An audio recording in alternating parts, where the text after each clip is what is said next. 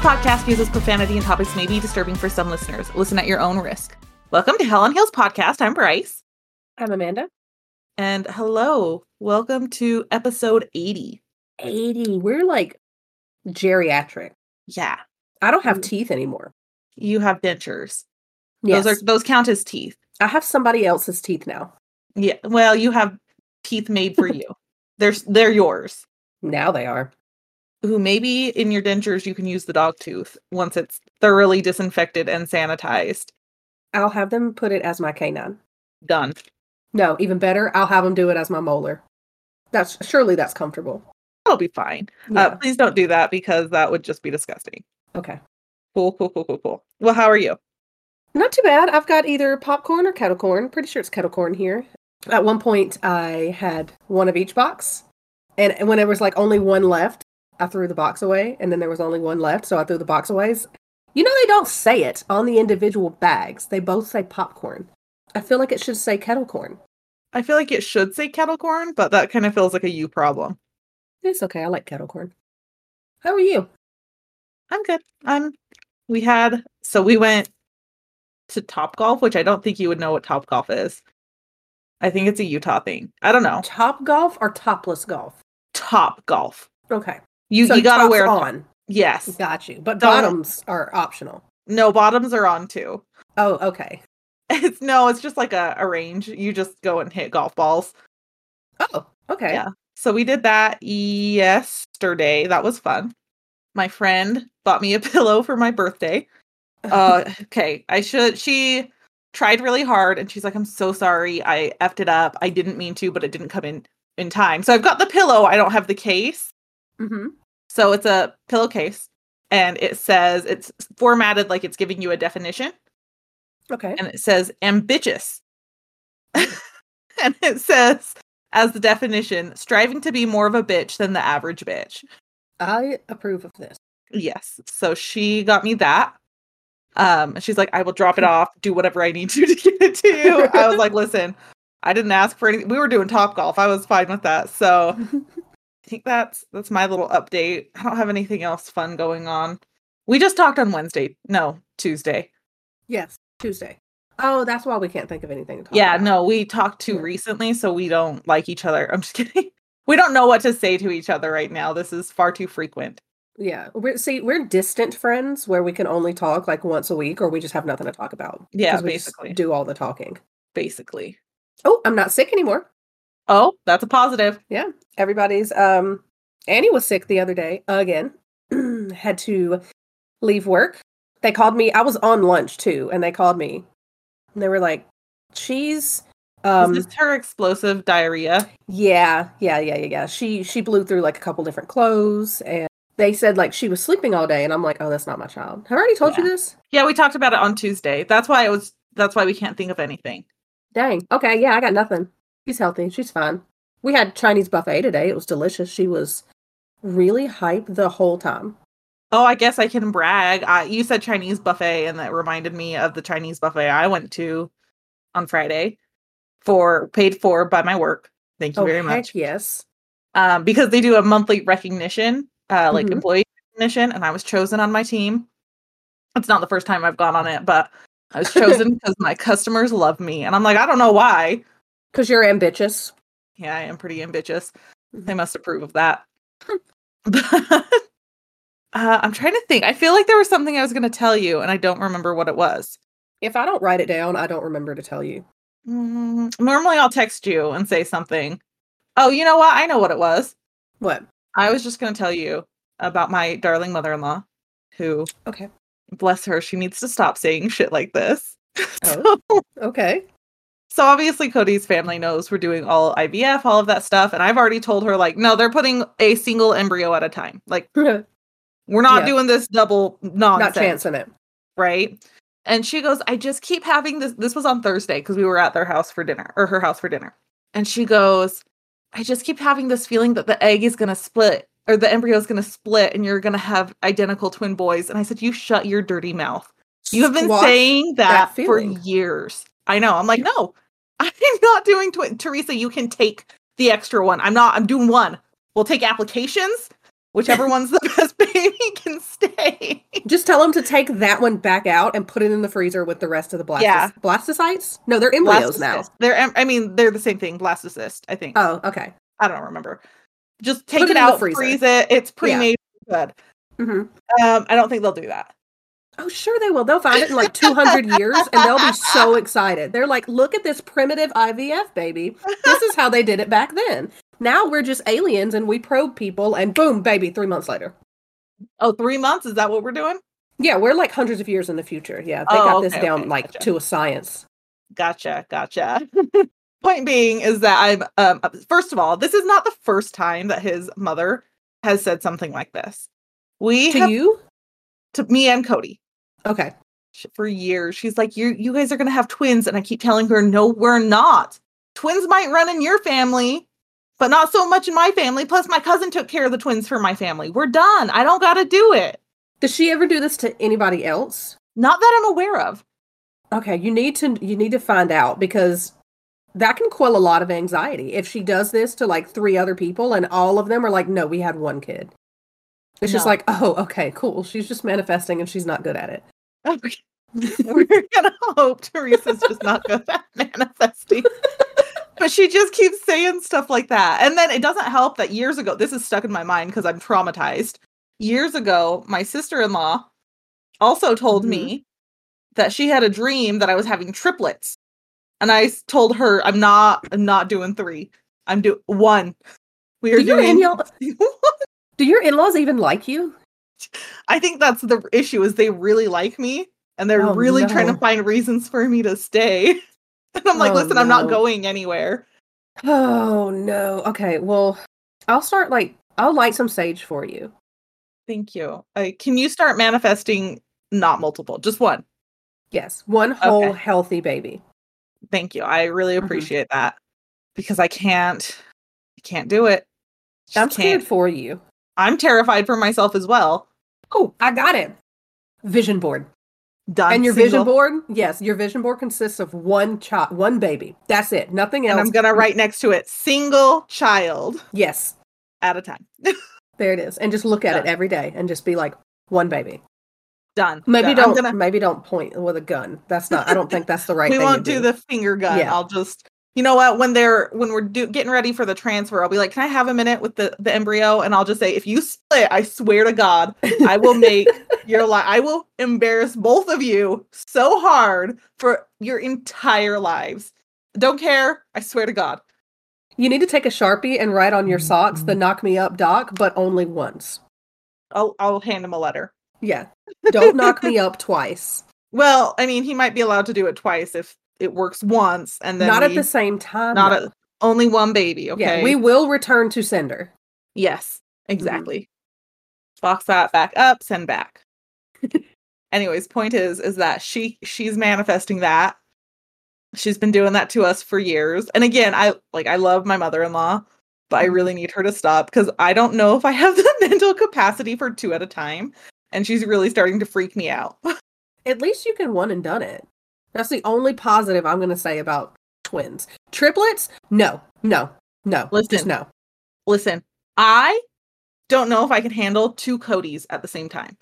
I mean, well, you're going to do that regardless, because you already got the 1. Okay, I'm sorry, 3 Codys at the same time. Because she keeps saying it's going to be boys. And I'm like, stop. Ma'am. Stop. I don't know. That doesn't help either, because you could have an Annie. She's basically a little boy. The child knows no fear. I can't. Anyways, that's my complaint for the day. That's a very fair and valid complaint. Yep. So Teresa, I'm gonna just have to ask you to stop manifesting that. Manifest it for someone else, please, not me. I don't want it. Nose goes. No. Someone else in the world didn't touch their nose. We're good. We text James real quick and tell him to touch his damn nose. Touch your nose right now. Don't ask questions, just do it. We're doing nose goes with the entire world right now, okay? And we can't lose this one. No, I will leave my finger on my nose for as long as I have until I go to sleep, and probably can't help it. Just tape it. Yeah. Duct tape it there. Mm-hmm. Yeah, it's fine. For our listeners, both Amanda and I are holding our fingers to our nose because we don't risk anything. Okay. We're going to put a pause on the nose goes, though, so we can. Okay, thank you. Okay. We'll do it later.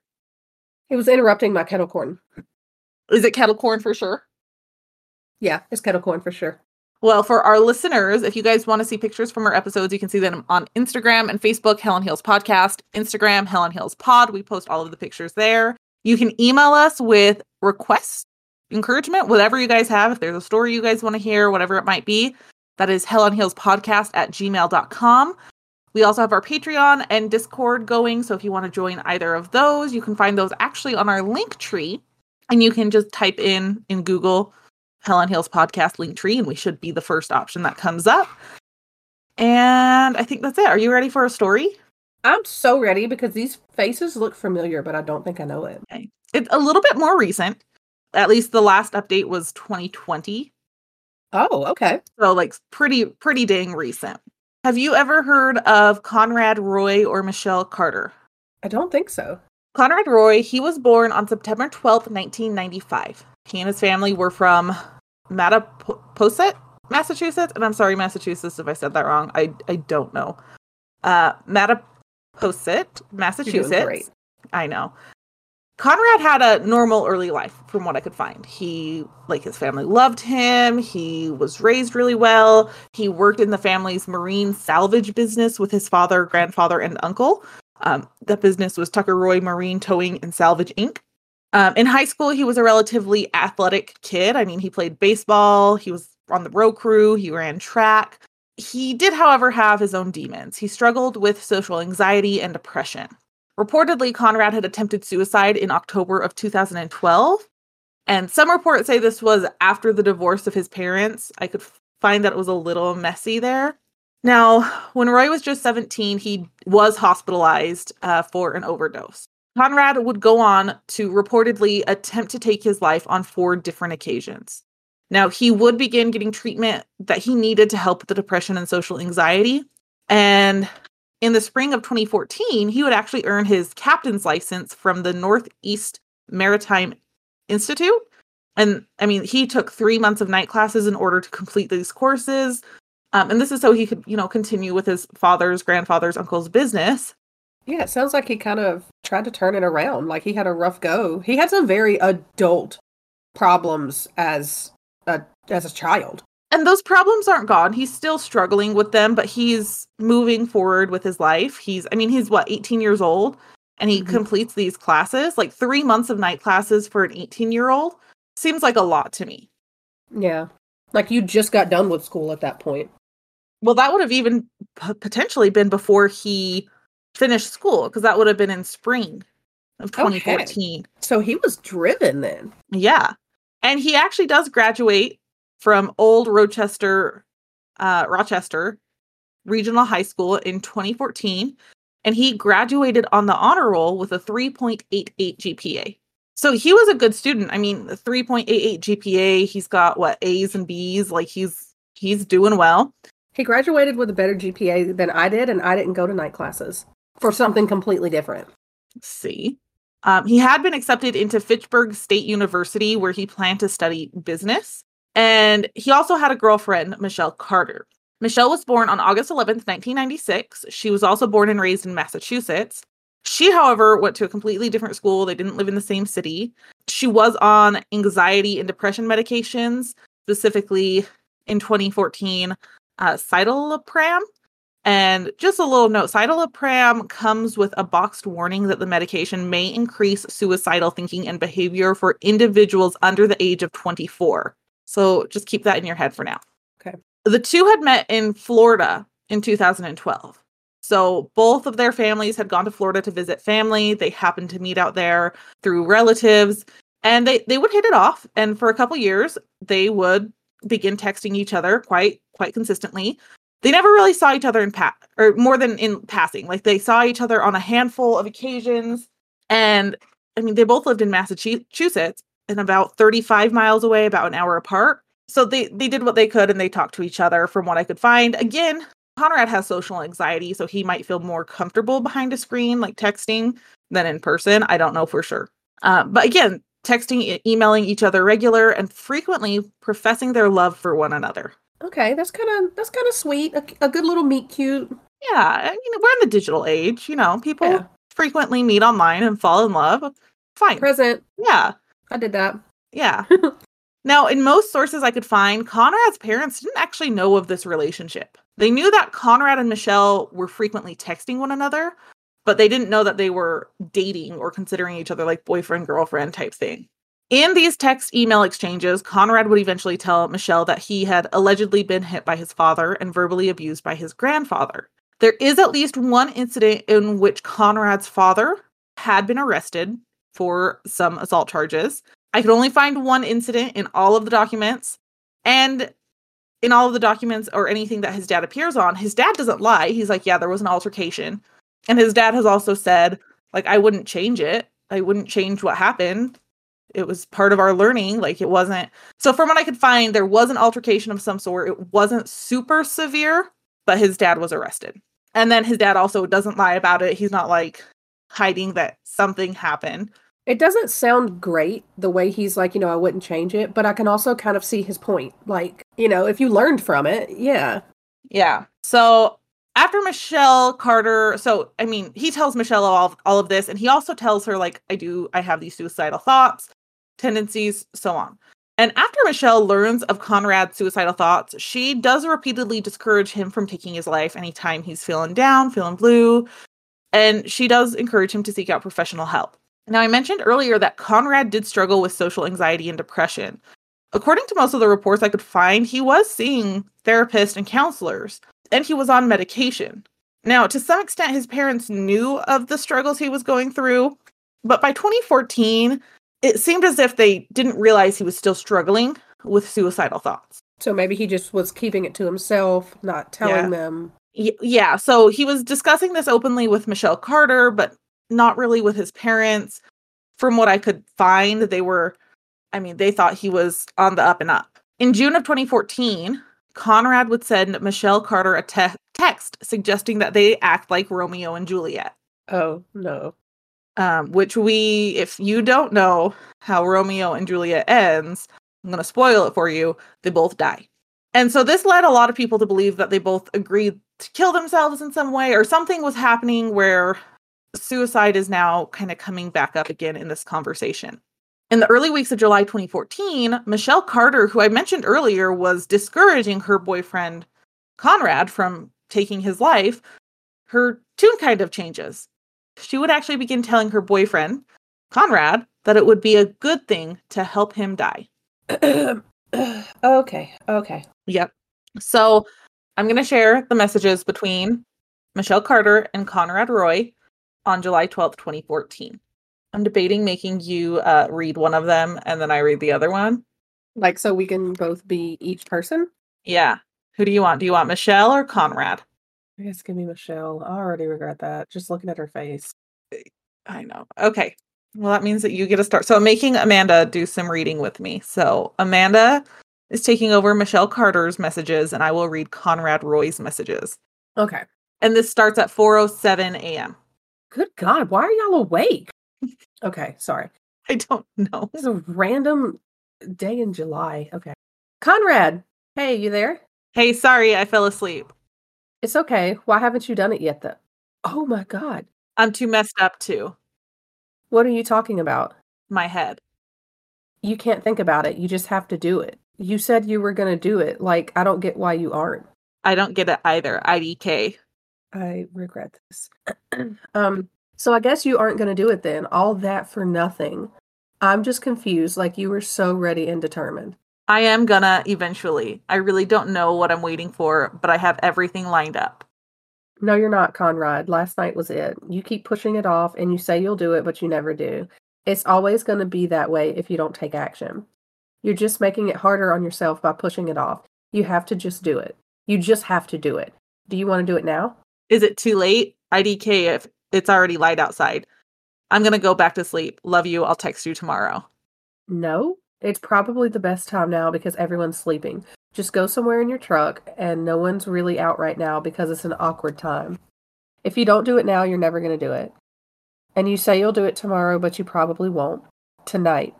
Love you. Thank you. For what? Are you awake? Yes. Are you going to do it today? Yes. Like in the daytime? Should I? Yeah, it's less suspicious. You won't think about it as much and you'll get it over with instead of waiting until the night. Yeah, then I will. Like where? Like I could go in any enclosed area. Go in your truck and drive in a sparkling lot somewhere to a park or something. Do it now, like early. Didn't we say this was suspicious? No, I think night is more suspicious. A kid sitting in his car, just turn on the radio and do it. It won't be suspicious and it won't take long. All right, I'm taking Holly for a walk. Okay. IDK why I'm like this. Sometimes things happen and we never have the answers why. Like, why am I so hesitant lately? Like 2 weeks ago, I was willing to try everything, and now I'm worse, really bad. I'm LOL not falling through. It's eating me inside. You're so hesitant because you keep overthinking it and pushing it off. You just need to do it, Conrad. The more you push it off, the more it will eat at you. You're ready and prepared. All you have to do is turn the generator on and you be free and happy. No more pushing it off, no more waiting. You're right. If you want it as bad as you say you do, it's time to do it today. Yep, no more waiting. Okay, I'm serious. Like you can't even wait till tonight. You have to do it when you get back from your walk. Thank you. For what? Still bring here. Being. I would never leave you. You're the love of my life, my boyfriend. You're my heart. I'd never leave you. Ah, smiley face. Smiley face, I love you. I love you too. Another smiley face. When will you be back from your walk? Like 5 minutes. Okay, so are you going to do it? I guess. Well, I want you to be ready and sure. Tongue hanging out face? What's that mean? Haha. IDK, I'm freaking out again. I'm overthinking. I thought you wanted to do this. The time is right and you're ready. You just need to do it. You can't keep living this way. You just need to do it like you did last time and not think about it and just do it, babe. You can't keep doing this every day. I do want to, but like I'm freaking out for my family, I guess. IDKKKK. Conrad, I told you I'll take care of them. Everyone will take care of them to make sure that they won't be alone and people will help them get through it. We talked about this. They will be okay and accept it. People who commit suicide don't think this much and they just do it. I know, LOL. Thinking just drives me more crazy. Exactly. You just need to do it, Conrad, or I'm going to get you help. You can't keep doing this every day. Okay, I'm gonna do it today. Do you promise? I promise, babe. I have to now. Like right now? Where do I go? And you can't break a promise. And just go in a quiet parking lot or something. Okay. Go somewhere you know you won't get caught. You can find a place. I know you can. Are you doing it now? Still have no clue. Not finding a place to go isn't an excuse. I know where to go. Where? A park and ride. Ride? That's what it's called. It's like a parking lot. Oh, okay, gotcha. Are you going now? Either that or go to the beach. Why would you go to the beach? Well, that's where my mom's going. I thought you were just going to do it. My mom's making me go. When I get home, I'm gonna do it. Okay, promise? I'm going kayaking anyways. Haha, you love kayaking. Yep. So something I wish we could have done. Make sure you take your son kayaking. Haha, of course I will. Good, what's up? Kayaking, haha. Still?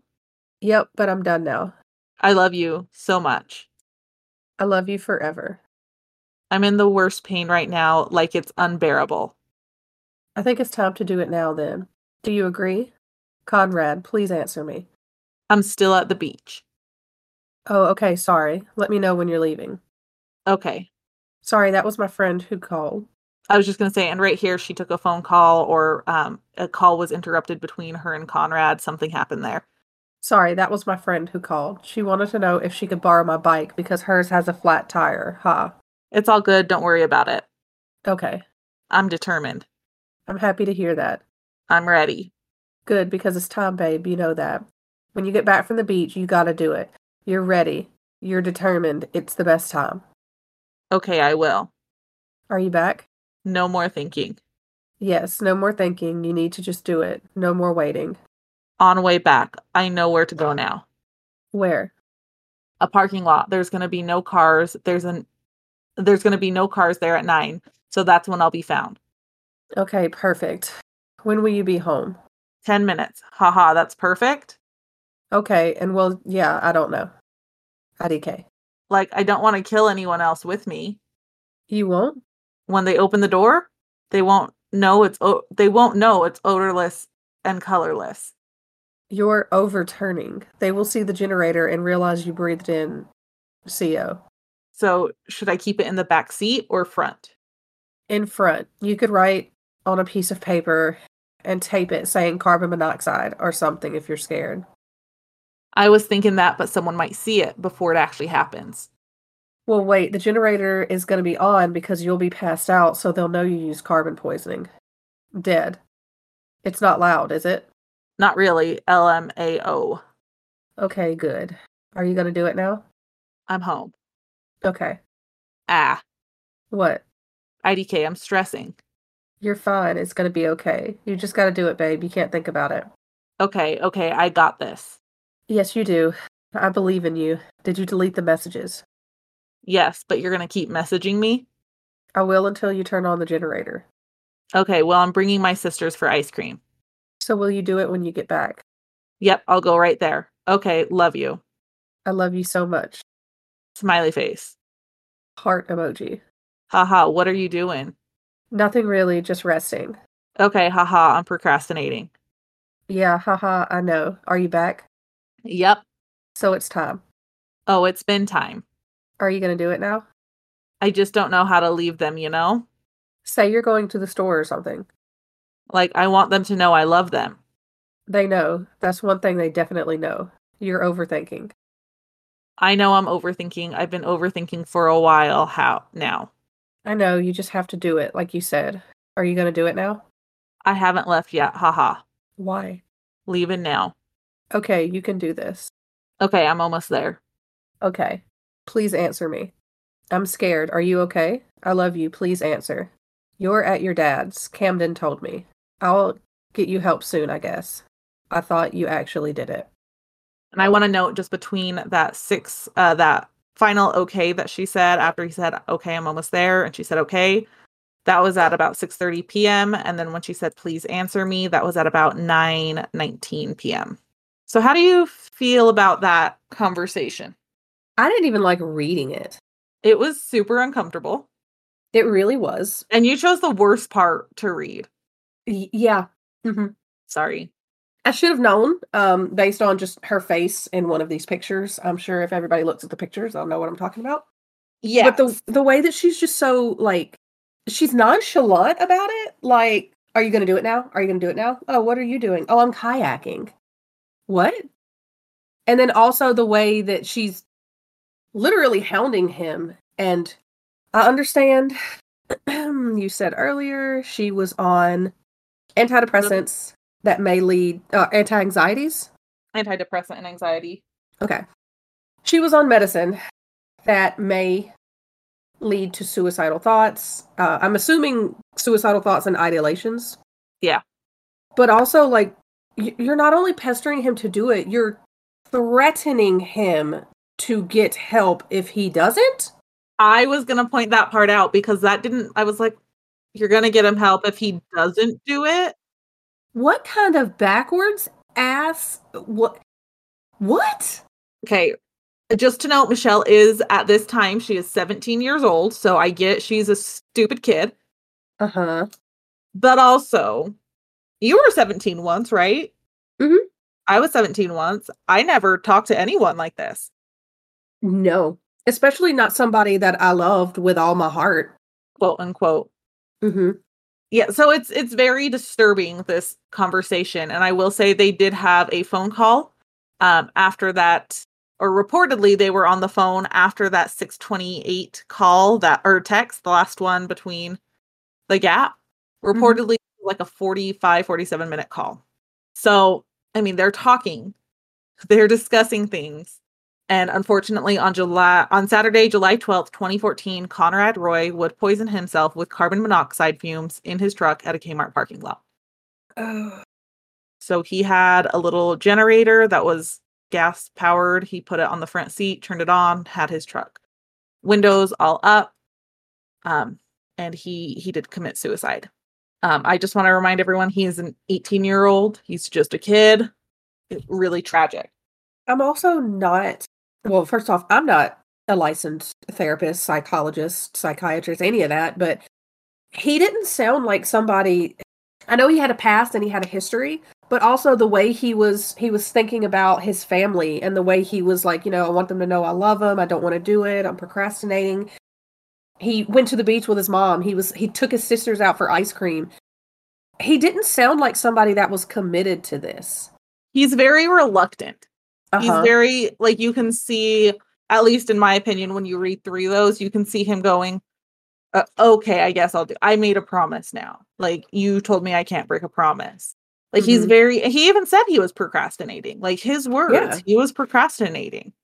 It's very eerie because I know a lot of times in stories like this, you hear where the person just becomes, I forget what they call it, but when they've set their mind to it and they're gonna unfortunately commit suicide, there's almost like that inner peace with them. Mm-hmm. And I don't see that he ever had this. He was very tormented. I mean, he had just gotten that captain's license so that he could work in the family business, and he was taking steps to move forward in his life, and then in the course of a couple months, it's just completely 180. Now, investigators obviously initially it's a suicide. Like, they don't think much of it, but they do take his phone into evidence. And after the discovery of the messages between Conrad and Carter, an investigation would begin against Michelle Carter. Good. Between the messages and her own admission, she stated that she had spoken with him on the phone during this time, and they had enough, to question her part in his death. Now, some reports stated that she was on the phone with him while he was in the truck. The accuracy of that, I'm not sure. It was hit and miss on which articles stated that. But there are articles that stated she was on the phone with him for at least 20 minutes while he was sitting in his truck. After all of the evidence, the messages, everything, they do take this to a grand jury. And a grand jury would find enough evidence to charge Michelle Carter with wantonly and recklessly assisting the suicide.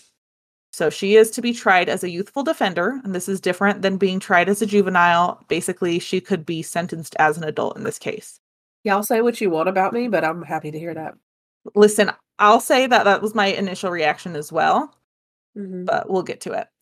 On February 4th, 2015, she would be indicted on charges of involuntary manslaughter. So they're going forward with court at this point.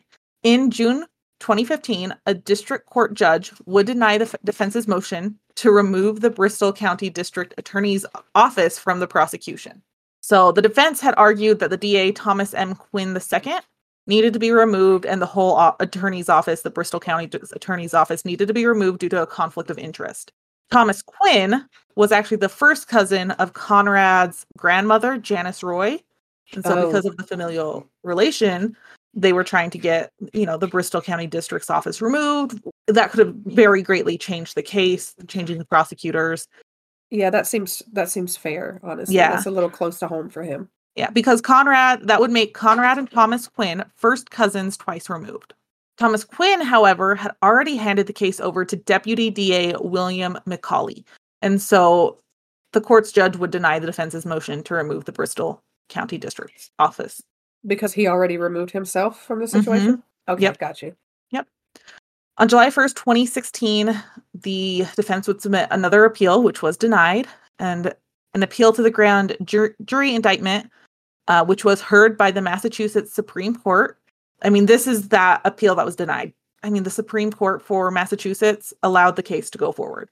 This was also a unanimous decision from the Supreme Court of Massachusetts. Robert Cordy, who was on the Supreme Court, he wrote that they found there was probable cause to sustain the manslaughter indictment.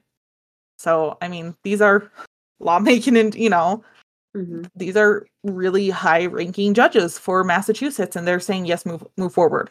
I did watch a documentary, and it did have some of the footage of this hearing with the Supreme Court of Massachusetts, and you could see on their faces that they were all like, this is going to move forward. So there wasn't really any questioning there. Yeah. And it was a unanimous decision for them to move forward. Like there was no questions there. They were like, yes, we're going forward. Okay. On June 5th, 2017, just one day before trial was scheduled to begin, Michelle Carter would waive her right to a jury trial. Girl, why would you do that? This is actually a very smart play because the defense, what they're trying to do is they're trying to remove emotion because they're going to recognize that people like me and you, if we're on a jury, we're likely to base this off of emotion rather than law. And react just like I did earlier. Exactly. So okay, fair. Basically the defense is going, we don't want the jury here because they're arguing, how is this even going to court? Like she didn't do anything illegal. She didn't break the law. She did not kill him. That's the defense's argument, right? And so they decided, let's remove the jury. Let's remove the emotions they're going to have. And we're going to only present and do all of this in front of the judge. Do we know how his family felt about that decision? About that decision, I don't know. I know how they felt about the outcome. Okay. I know that was probably a hard question, but I was just wondering. Yeah. I assume that they probably were worried about it just based off of the fact that a jury trial would probably have, it's more likely a jury trial is to go in their favor for Conrad Roy and a judge trial is more likely to go in the favor of Michelle Carter based off of the law, but they did move forward. Okay. And the case would be heard by Judge Lawrence Moniz of the Bristol County Juvenile Courts of Massachusetts. Now, Michelle Carter's attorney, Joseph P. Cataldo, and Corey Madera, they would attempt to argue that Carter's texts were protected under the First Amendment, freedom of speech. Also, the text history showed that Conrad Roy had been suicidal without prompting from Michelle Carter. And they, again, tried to get this whole case dismissed. So they used this and they asked for a summary dismissal. But Judge Lawrence Moniz, he declines this motion. They're going to move forward. Yeah, we're going to keep going. I don't think that's exactly how freedom of speech works. They're trying to say her words did not force him to do what he did. She has the freedom of speech to say, I think you should do this. But she doesn't have the power to force him to do it over text, is basically what they're trying to say, right? I see that. It feels like they're towing the line a little there. I think in her attorney's eyes, they're basically thinking that line was blasted past by the prosecution. Okay. Okay. Yeah. During the trial, the prosecution would paint Michelle as a young woman who manipulated Conrad into killing himself to get attention from her friends. The prosecution was able to show that days prior to Conrad's suicide, Michelle had texted her friends feigning concern for Conrad. In these conversations, she told friends that Conrad was missing and she was worried about him. All the while, she's texting Conrad, who's not missing. Okay. Not a good look. So basically what the prosecution is saying is those texts were her kind of feeling out how her friends would react. And, she didn't feel like she had, this is the prosecution. This is how they're portraying it. But they're portraying it saying she didn't have friends that she regularly hung out with. She was kind of seen as clingy or desperate or something. She would regularly text people and get frustrated when they wouldn't text back or anything like that. So she didn't have like a solid group of friends that she regularly spent time with, from what I could find and from what the prosecution painted her as. Maybe she's just a bad person. Well, basically, they're also saying that she was using this tragedy with Conrad to get her friends' attention and their sympathies, which the text where she was telling them days prior to his suicide, that they called that her like testing the waters, her trying to feel out how her friends would react. I feel like that's kind of like, I don't know. I feel like that's probably a reach too. Like, yes, maybe she wanted attention, but I don't know that she would. I don't know this girl at all, okay? But urging someone to kill themselves just so you get attention, I don't know. It doesn't make sense to me. They also brought up a fundraiser, like a tournament that she hosted after Conrad's death.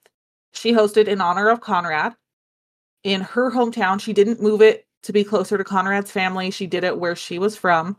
But they also use this to say she's in pictures. She's smiling. She is happy during this event that she organized and she's getting a lot of attention from it.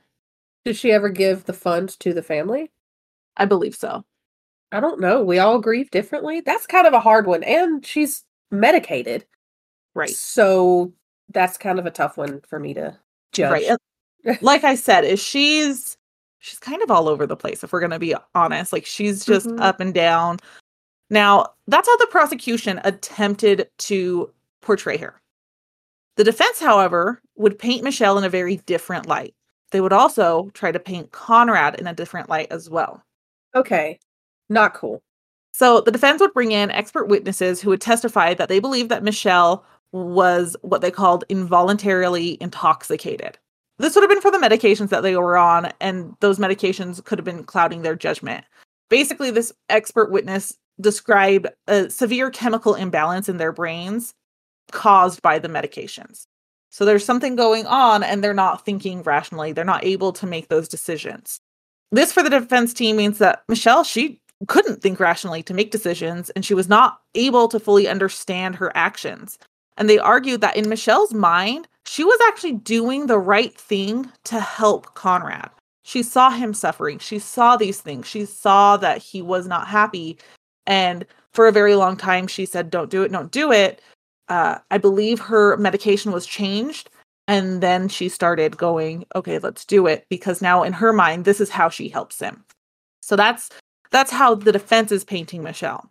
They also tried to paint Conrad as more abusive, based off of different text message conversations, or maybe the better word would be manipulative. They basically claimed to some extent he manipulated her by saying things like, I will hate you if you tell anyone I'm suicidal, or I'll never talk to you again. And he kind of, played with her emotions there, is how the defense tried to portray Conrad. That also feels like a read. These are coming. This is coming from text messages. So there is documented proof that he said things like this. But again, he's not in a good place either. Yeah. So, and if she's the only one he's talking to, because you said his parents thought he was fine, if she's the only one he's talking to, yeah. I feel like that's more of like a fear of mistrust, I guess, more than it is manipulation. Well, I will say that they found evidence that Connor had told Michelle that his mother knew, and she just kind of brushed it off. His mother says, I did not know any of this. So the truth somewhere in the middle, right? Yeah. Now, this goes on, for days. And in closing arguments, the prosecution would read a text that Michelle had sent to one of her friends after Conrad's death. And this is what they stated. His death is my fault. Like, honestly, I could have stopped him. I was on the phone with him and he got out of the car because it was working. And he got scared and I fucking told him to get back in, Sam. Because I knew he would do it all over again the next day, and I couldn't have him live that way, the way he was living anymore. I couldn't do it. I wouldn't let him. So by her own admission, this is via text message, Michelle is saying that Conrad got out of the vehicle. The suicide plan was working. He was not comfortable. He got out, and she tells him to get back in. Oh, okay. This isn't a text to her friend. Just remember. Now, there are people that don't know if this truly happened because, again, this is by Michelle's own admission. She's saying it, and no one's sure if she is saying this for attention or if this truly happened because there is no evidence to show that it happened, right? And she's been caught in her little text message triangles before. Right, but I feel like, and this was also reportedly like months after, so I feel like regardless, if she knows she's being investigated, why would she send this to someone? I don't know why she's done most of the stuff she's done. So valid. Now, the defense would state that this was a suicide. It's not a homicide. There's nothing like this is open, closed suicide. Done. To quote the defense, Mr. Roy stated to Carter, quote, I want to die. Straight up, I want to die. Okay, it's different saying it and doing it, though. There's a difference there. Yeah. And just if you watch, I'll tell you about the documentary or what documentary I watched. But from my perspective, the prosecution was much more put together in their closing statements. And I kind of wonder if that had something to do with the outcome. Because the defense kind of felt like they were all over the place with their statement, but that was just my perspective.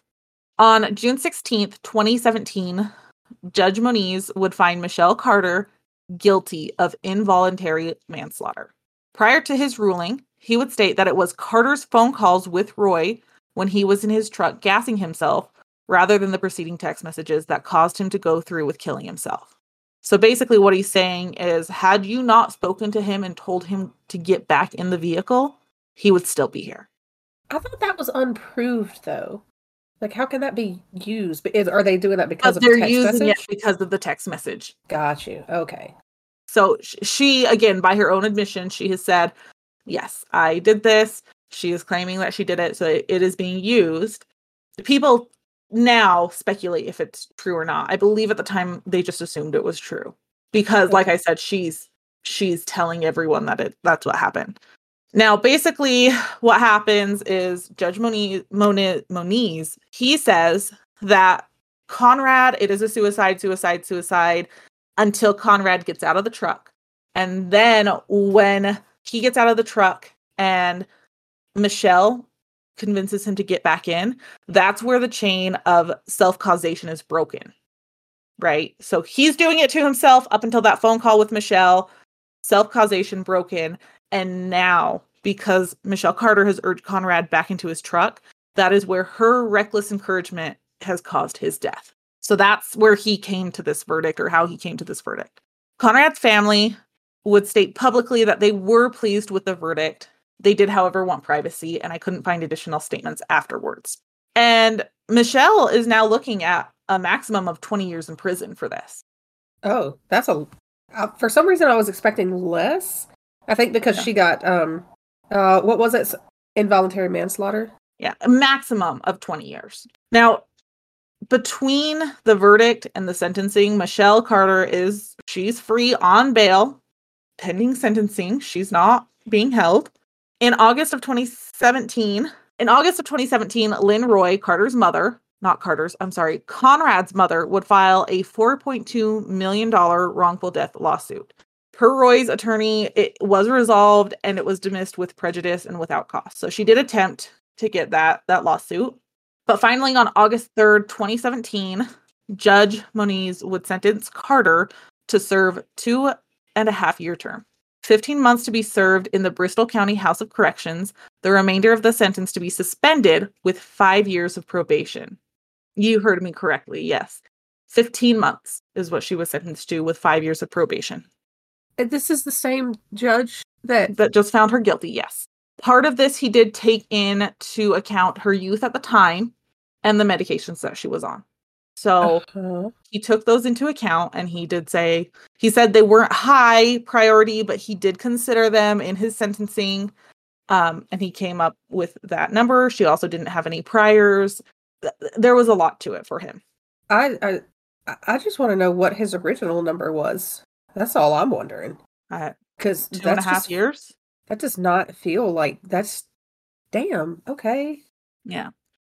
Now, Michelle Carter's lawyers would ask Judge Moniz to issue a stay of the sentence until all of Michelle Carter's Massachusetts appeal options were exhausted. This was granted with the condition that Michelle Carter was to stay away from the Roy family. So what this means is that Michelle's not going to prison.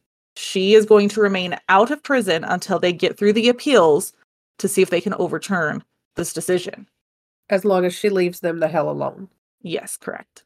And so some people were concerned that she would never see a day in jail. I actually called my dad and had to ask him because I was real confused on what one of the lawyers said.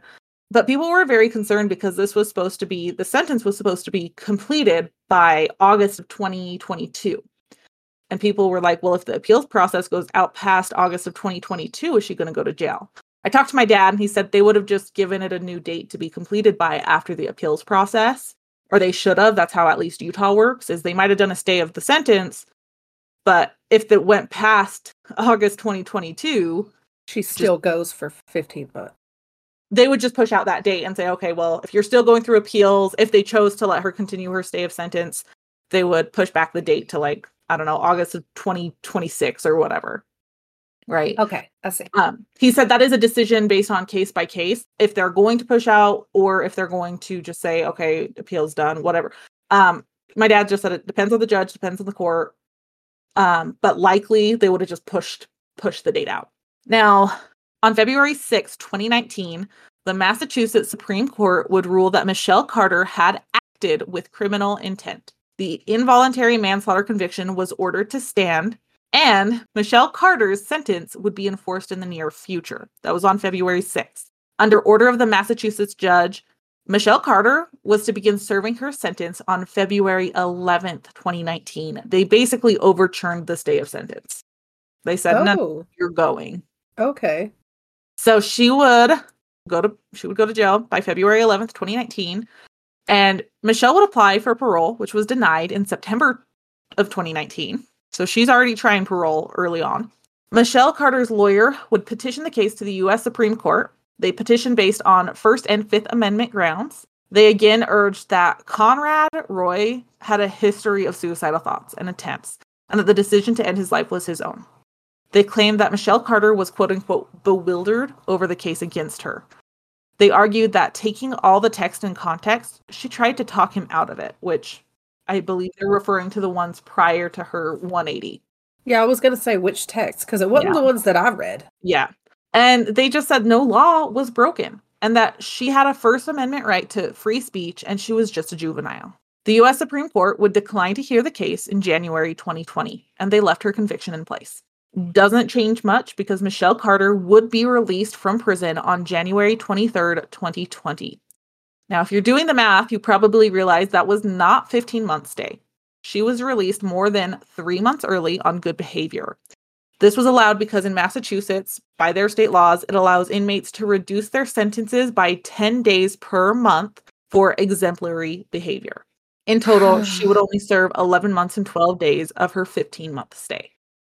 Conrad Roy's funeral was held in July of 2014, and the Captain Conrad H. Roy III Fund at the Northeast Maritime Institute in Fairhaven was established in his memory.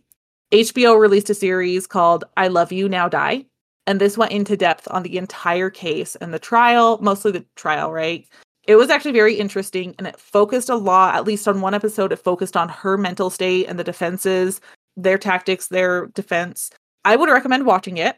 It was very good. I did get some very good perspective. So this is one of those cases where I'm really conflicted because I understand she's youthful and I understand she did not physically force him back into the truck. But on the moral side, what she did was wrong. Yeah. But legally, did she break the law? And I think that's where that line is they're saying morally what she did was kind of screwed up. We're not arguing that. But legally, she didn't do anything that broke the law. And so it's like, I want justice for Conrad because regardless of any negative conversations that he had, he needed support. Not encouragement. Not encouragement to take his life. Yeah. And I mean, that documentary even went into depth on like Michelle Carter's obsession with Lea Michele from Glee. Do you know that show? I mean, I know what it is. I've never watched it. Don't hate me. No, you're fine. I just like, it was really interesting to see them say like, she's quoting lines from Glee and she's doing this. And they kind of talked about how Michelle Carter might have like idolized Lea Michele in some way. And anyways, had this whole different reality in her head. It didn't go into a lot of depth on that, but it did mention it. It was really interesting. But again, I'm really conflicted because morally what she did was wrong. Mm-hmm. Legally, I don't know. Apparently, illegally, what she did was wrong as well. The medicine that she was on is kind of conflicting to me as well, or I don't know what the hell am I trying to say? The medicine is throwing me off too. Yeah. Like if she was on medicine that clearly says on the box, like, hey, it's dangerous to take this before you're 24. I'm not a doctor, so I don't know how all that works. But I know, anti-anxiety and antidepressant medicines, I've been on them, and yes, they do help, but I've also been on some that do not help and even exacerbate the situation. So I'm torn when it comes to that. And then, like you said, they're kids. They're really dumb. Mm-hmm. I did a lot of dumb things back then, never to this extent, but right. They're already not firing on all cylinders, and then they have mental health issues to boot. So it's like... Right, and that's where I'm struggling. It's so conflicting. And since Michelle Carter has been released, she's kept a low profile, and her whereabouts at this time are unknown. I do want to throw out for anyone struggling with suicidal thoughts, there are resources out there for you. For the US, you can call 988 or text 988 if you need help. And that will go to the suicide and crisis line so that they can help get you the proper resources. And then the pictures I included, I can't stand her. I can't. Yeah, I don't. And the last picture is actually her being released from jail, by the way. So that would have been January 2020. I was going to ask if that's what that was because Yeah. they're carrying the trash bags full of what looks like not trash, but yeah, that's a lot of personal items. Yeah, it is. Like you weren't even in there 15 months. What were you doing? Right? And then what are you allowed to bring to jail? Because I feel like it's nothing. Yourself and maybe some clothes. I don't know. I don't know. I just thought it seems like a lot of personal items if you ask me, but Maybe she took up knitting or something while she was in there. I do know they said that she kept herself busy and did like a lot of gardening while she was in prison. She never got in trouble, obviously. She was released on good behavior, but Kind of ironic to me that she picked a hobby that involved growing and nurturing. But I didn't even think of it that way. I don't know. If she's doing better now, which if she's laid low and we don't even know where she is, I'm going to take that as a good thing. All I can hope was this is at least a wake-up call. I don't know. Like I'm really torn on this. Like this one was really hard because initially I was like, yeah, she deserves to go to jail. But then when you start listening to the defense and all of the different factors, it's like what she did was wrong. I don't think anyone's arguing that. I think what's being argued is the legal side. Like, did she do something illegal? I know I feel so bad for his family. They got no justice in my eyes. They got nothing. They got like a scrap that you might throw to a seagull. Mm-hmm. Anyways, point is this was one of those conflicting cases. If you guys have personal thoughts, email us, helenhealspodcast@gmail.com. But it's so hard. It is so hard because I want justice for his family so badly. I'm glad that I don't have to make decisions in cases like this. I know, right? I'm so glad no one was on the jury for this one because that would be awful. Yeah. Oh. Are you ready to move on? Yeah, please. Can we? No. But I've got part 2, remember? I know, and I bitched about that because you gave me a panic attack. Yeah, that was I've got another 2-part story. Bitch, I'm already working on my true crime. What do you mean you have a 2-part story? You know damn well I would not have told you 3 days before. You know damn well I wouldn't have told you while we were recording. Hey, by the way, surprise, this is a 2-parter. I don't believe you. You should, because I give at least 3 2 hour notices. No, you give like a 5-hour notice. I don't recall. I plead the 5th. I don't know what you're talking about. Okay, that's what I thought. So the LaLaurie Mansion, that's what we're talking about. Yeah, we're that's ignoring what we're Bryce. talking about. Okay. Well, we're not ignoring Bryce, but I am. Y'all don't.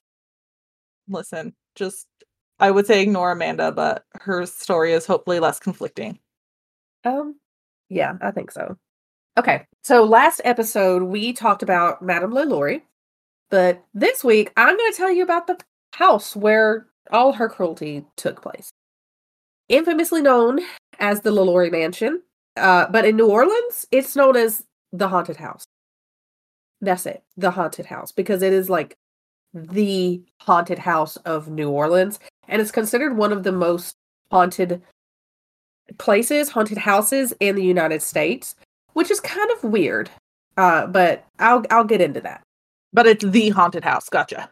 In New Orleans, yes, people just call it the haunted house. That's because they walk by it and go, "That house is haunted. Don't go in." Yeah, and I did read that some people will cross the street to avoid having to walk like right past it. The rumors get wild about what happened in the LaLaurie Mansion. I picked a handful. So I'm really glad you're eating right now. So again, these are all rumors. Put that finger down. These are all rumors. So there was a man found with a hole in his head and a stick poking out of it where they had stirred his brains. I know about that one. They claim that women were kept in cages meant for dogs. I'm imagining this is like a kennel. There was a woman with her limbs broken and reset to make her look like a human crab. All these people are still alive, by the way. They Reportedly. yes, reportedly. They performed botched and crude sex changes on the slaves. And there were stories of a woman stuffed in a box with her limbs broken for her to fit inside. She's not a contortionist. They allegedly made her one. That's not very nice. No. I don't think she was a very nice person. Not to... The lady in the box? How do you know? Oh, no, Madame LaLaurie. Oh, okay. People are conflicted because they were like, she was just, a woman of society. She was always proper. She was never... Okay, proper people don't do this shit, y'all. Okay? Even if these specific stories were severely exaggerated to either sell books or for Hollywood, To fit some narrative. Yes, for some narrative whatsoever, she still did not sound like a great person. Let's just get that out there. So I found one TV show that had investigated this place. It is not it's not one of our ghost hunting shows, but it's called Portals to Hell, and it's on Disney Plus. I almost watched that the other day. This one? Just that show. It's not bad. I like it. The one that I watched, obviously, was on the LaLaurie Mansion. It's on Discovery Plus, Season 1, Episode 7, if anybody wants to watch it. You want to know what? You said Disney Plus the first time, and my brain auto-corrected it to Discovery Plus. I thought I said Disney Plus the first time. I'm really bad about that, because we watch a lot of Disney Plus. It's okay. I auto-corrected it in my head. Thank you. I appreciate that. I wish I had that in real time. Sorry, can't do it. Just autocorrects my mouth as it's coming out. Yeah. You're not going to like the autocorrect I do for you. It's going to be very Southern. Damn. People mess with me at work. Like every time if we're just like chatting with if I'm chatting with a customer and I'm like, oh, what part of Alabama are you going to? Oh, I'm from Mobile.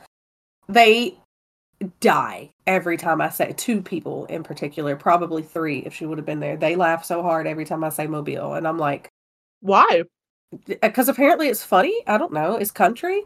Is it because it's spelled mobile? I have no idea. Mobile? I don't know. Maybe that's what it is. Because when I talk about home, it's Mobile, but like it's a mobile phone. I don't know. It's Mobile.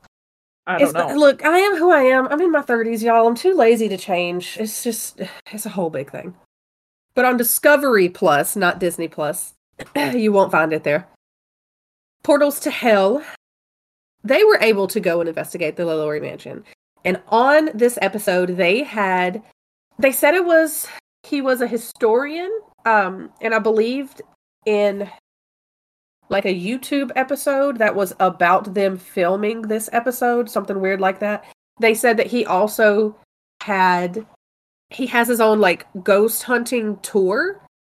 So that made me like kind of take what he said with a grain of salt, because I feel like he has a stake in this house being crazier than what it is. Does that make sense? Yeah, but we definitely need to go on the ghost hunting tour.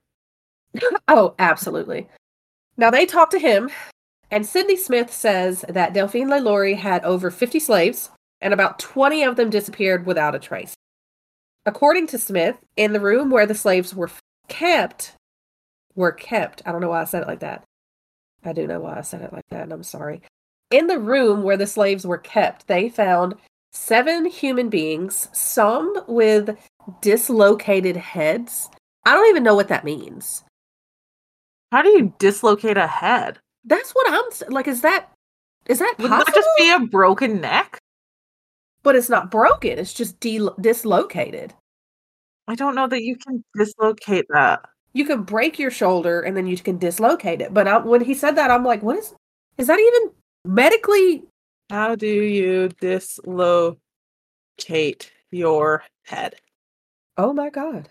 So yeah, it's a real thing where the head doesn't detach from the body, but the skull separates from the spinal column.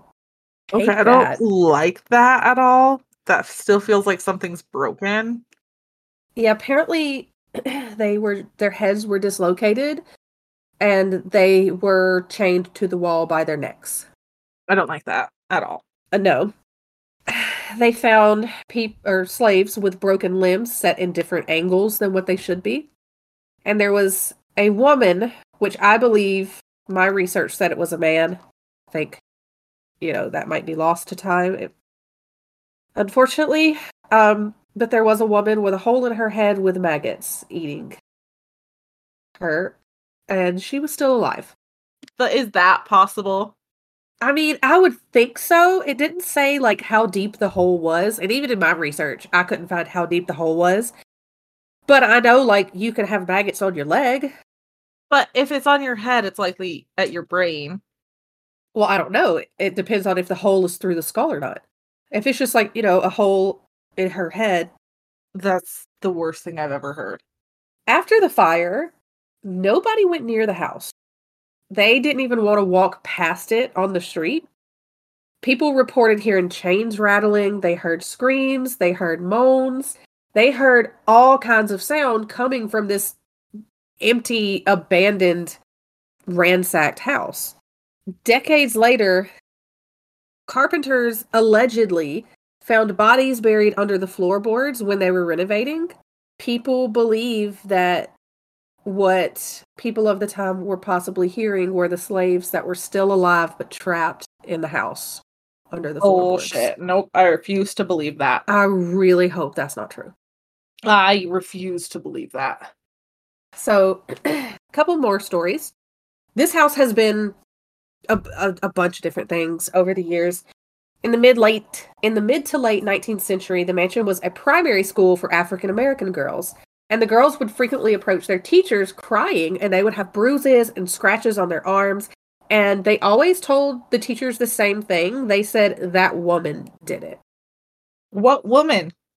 Assumedly, Madame LeLaurie. I don't like calling her Madame. She doesn't deserve that title, but... I didn't put her as Madame LeLaurie in the notes for the last episode. Well, the last episode I called her Delphine, because that was her damn name. But when we're talking about the mansion, people typically call her Madame LeLaurie, which is why I kind of veered towards that. Oh, no, I get that. I'm just saying I made sure not to put Madame LeLaurie. Yeah, I don't like it. I don't like her either. There was a time when the mansion was rented out as apartments, and tenants reported hearing screaming, chains rattling, scratches.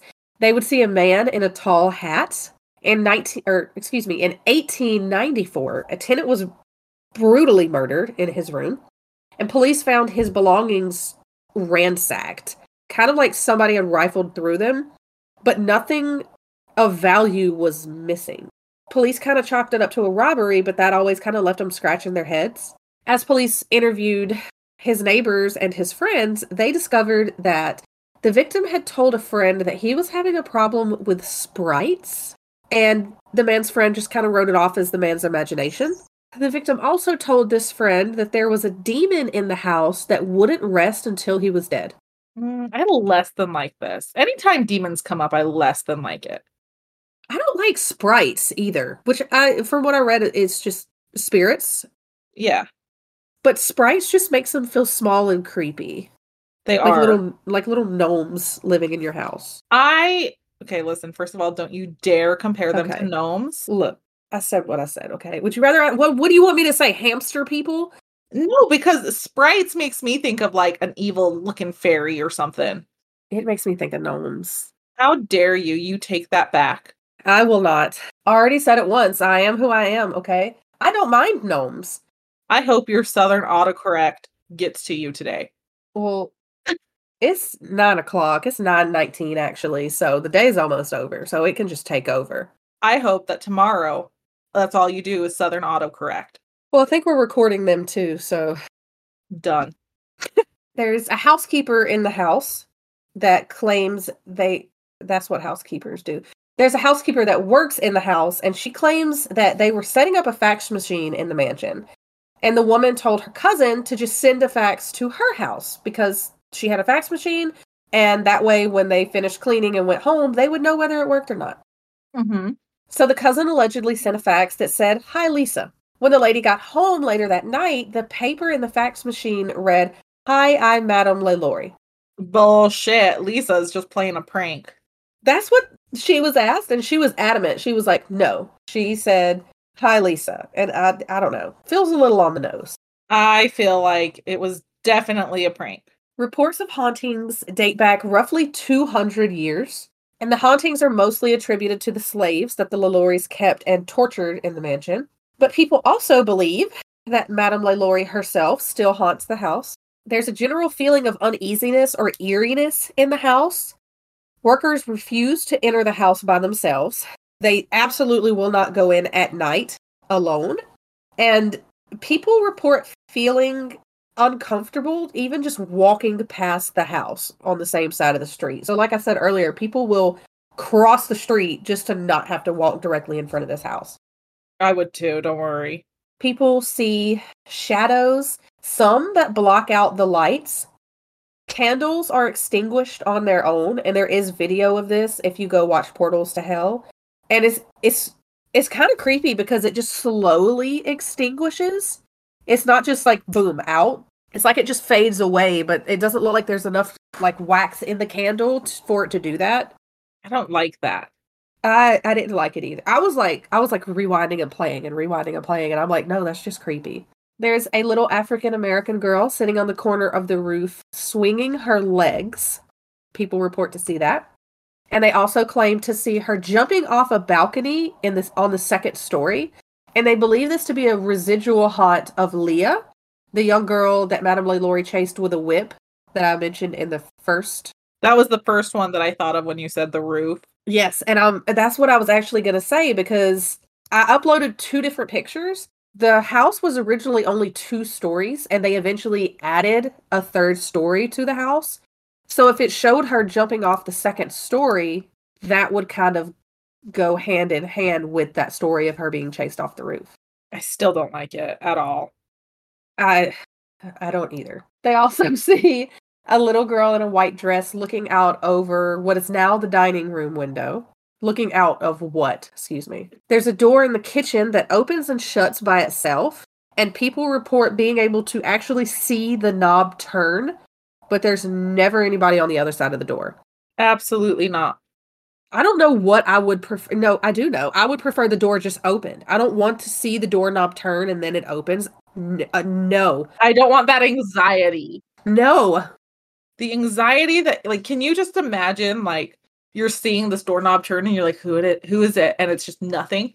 I would have anxiety every time I saw a door. I would be like, is James home? The other part of that is also for me, the anxiety, like the fact that you can't explain that. Like, you can't be like, oh, the wind blew it open, or oh, good point. You know, there's a draft, or the cat, or like if that doorknob is moving, that something is moving it. Yeah. I think that's where it gets me. Oh, I just got goosebumps. People are knocked down, they're touched, they get dizzy spells, they can feel noticeable temperature changes. And there's also a story of an electrician who was working in the house. He was actually in the attic. And he claimed to be fine 1 minute, and then suddenly he's bleeding from his forehead. How does that happen? I have no idea. And he had no idea. But he said something just hit him in the head, and he kind of looked around, and there wasn't anything around that would have done that. People hear phantom footsteps. They hear moans. Shut up, Bryce. They're often heard coming from the room where the slaves were kept. They hear chains rattling. They hear crying. They hear growls. Nope. They hear breathing. And I did mention Portals to Hell a couple times. It's really cool that they got to investigate the LaLaurie mansion because it's privately owned. And it's been privately owned for a long time, so nobody has ever been allowed to investigate it before. Ooh. I wanted to tell you a couple things that happened on there, some of the bigger things. There's more, but I want you to go watch it. Okay. When they first start investigating, they set up all their cameras and all their equipment, and they're like, okay, hit the lights, let's go. They catch what appears to be a human figure sitting in a chair in the kitchen. Now, mind you, they're all in the kitchen. They caught this on a 3D mapping camera. And if you watch ghost hunter shows, these are the cameras that pick up like the little stick men that are invisible to the human eye. Yeah. And they catch it just chilling, just sitting in a chair, and they're actually able to interact with it a little bit. They got intelligent responses to questions. One of the examples was the woman asked, how many people are in this room that are dressed like me? and the entity correctly said 9. No. Yeah, which I like that she specified like that are dressed like me. I don't like that the entity was correct. Absolutely. Can you imagine? We'd be sitting there and you'd be like, how many people are dressed like me? And it would say however many, and me and you would be like, not anymore, because we're gone. Because we are out of here. My dad told us no, we should have listened. They got knocks directly in response to questions they were asking. People that choose to occupy the LaLaurie mansion, whether or not they're aware of its gruesome history, have been said to suffer tragedy and misfortune. The question is, how do they not know about the history? I have heard of some people, the woman that actually designed it, the interior decorator that designed it for the current owners, she said that she was born and raised in New Orleans and she did not know the history of this house until she got to researching it, and then she was like, oh, what did I get myself into? I would have been like, nope, not doing this. Research first. There are reports of murder, suicide, bankruptcy. Nicolas Cage. The current owner is a Texas oil tycoon named Michael Whalen. He bought the home from Regions Bank after they bought it as a foreclosure after Cage's bankruptcy in 2010. And the last thing I wanted to add in here, I actually specifically went back and added it. A lot of paranormal tours claim that they will take you to investigate the mansion. This is only half true. Like I said, it's been privately owned for years, so it's not open to the public. Most of these tours will take you to see the house from the outside. Oh, so that's crap. Yes. And that's unfortunately all I have for the LaLaurie mansion, because it's privately owned. I couldn't get much on it, but it's pretty creepy. I less than like it. It's the brain stirring for me. I don't want to go to the LaLaurie mansion, if we're going to be perfectly honest. I think I would be one of the people on the opposite side of the street. I'm pretty sure I would be too. That's just a lot of negative, really negative energy. Whether there's just rumors or whatever, like if any of those claims have any truth to it, like with the brain stirring or the poor contortion girl, forcible contortionist, like that, just no. And then the other part of that is whoever's coming up with these claims, what's wrong with them?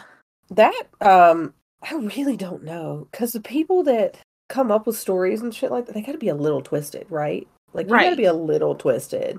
That's what I'm saying. Like, how are you even coming up with this type of thing? Like, what is happening? I just, like, I would not want to go here. Like, okay, yes, I want to see it. Like I said, from across the street. I would touch the hearse at Tombstone, and I would not want to go in this house. Okay, first of all, James is not going to let you touch the hearse. Yeah, I know, he keeps saying that, but he can't be there the whole time. If you guys are on vacation, he can be. He's got to pee at some point, and so do I. Listen, he's going to hold it anytime you're near that hearse. I can't imagine any of that. This whole episode, I'm so sick of it. Oh, well, I'm done if it makes you feel any better. Okay, I know you're done. Oh, the next true crime I'm going to do is actually Louis LaLaurie. That's not true. It's okay. I know you're lying, because I don't remember you mentioning a Louis last time. He was her third and final husband, and he wasn't. There are rumors. It was Louis. I don't know. I'm not French.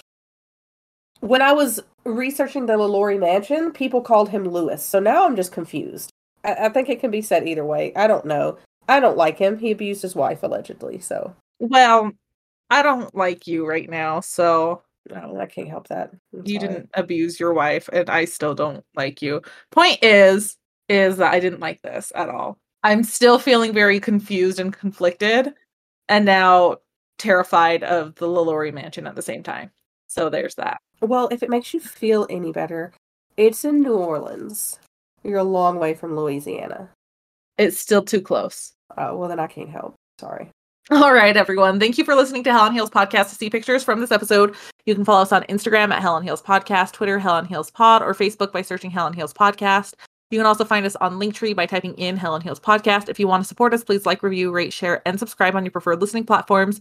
If you want to take your support one step further so we can create more content for you, you can donate through Patreon, where we're working to release specials for our patrons. If you have your own true crime or paranormal story suggestions or words of encouragement, please email us at hellonheelspodcast@gmail.com.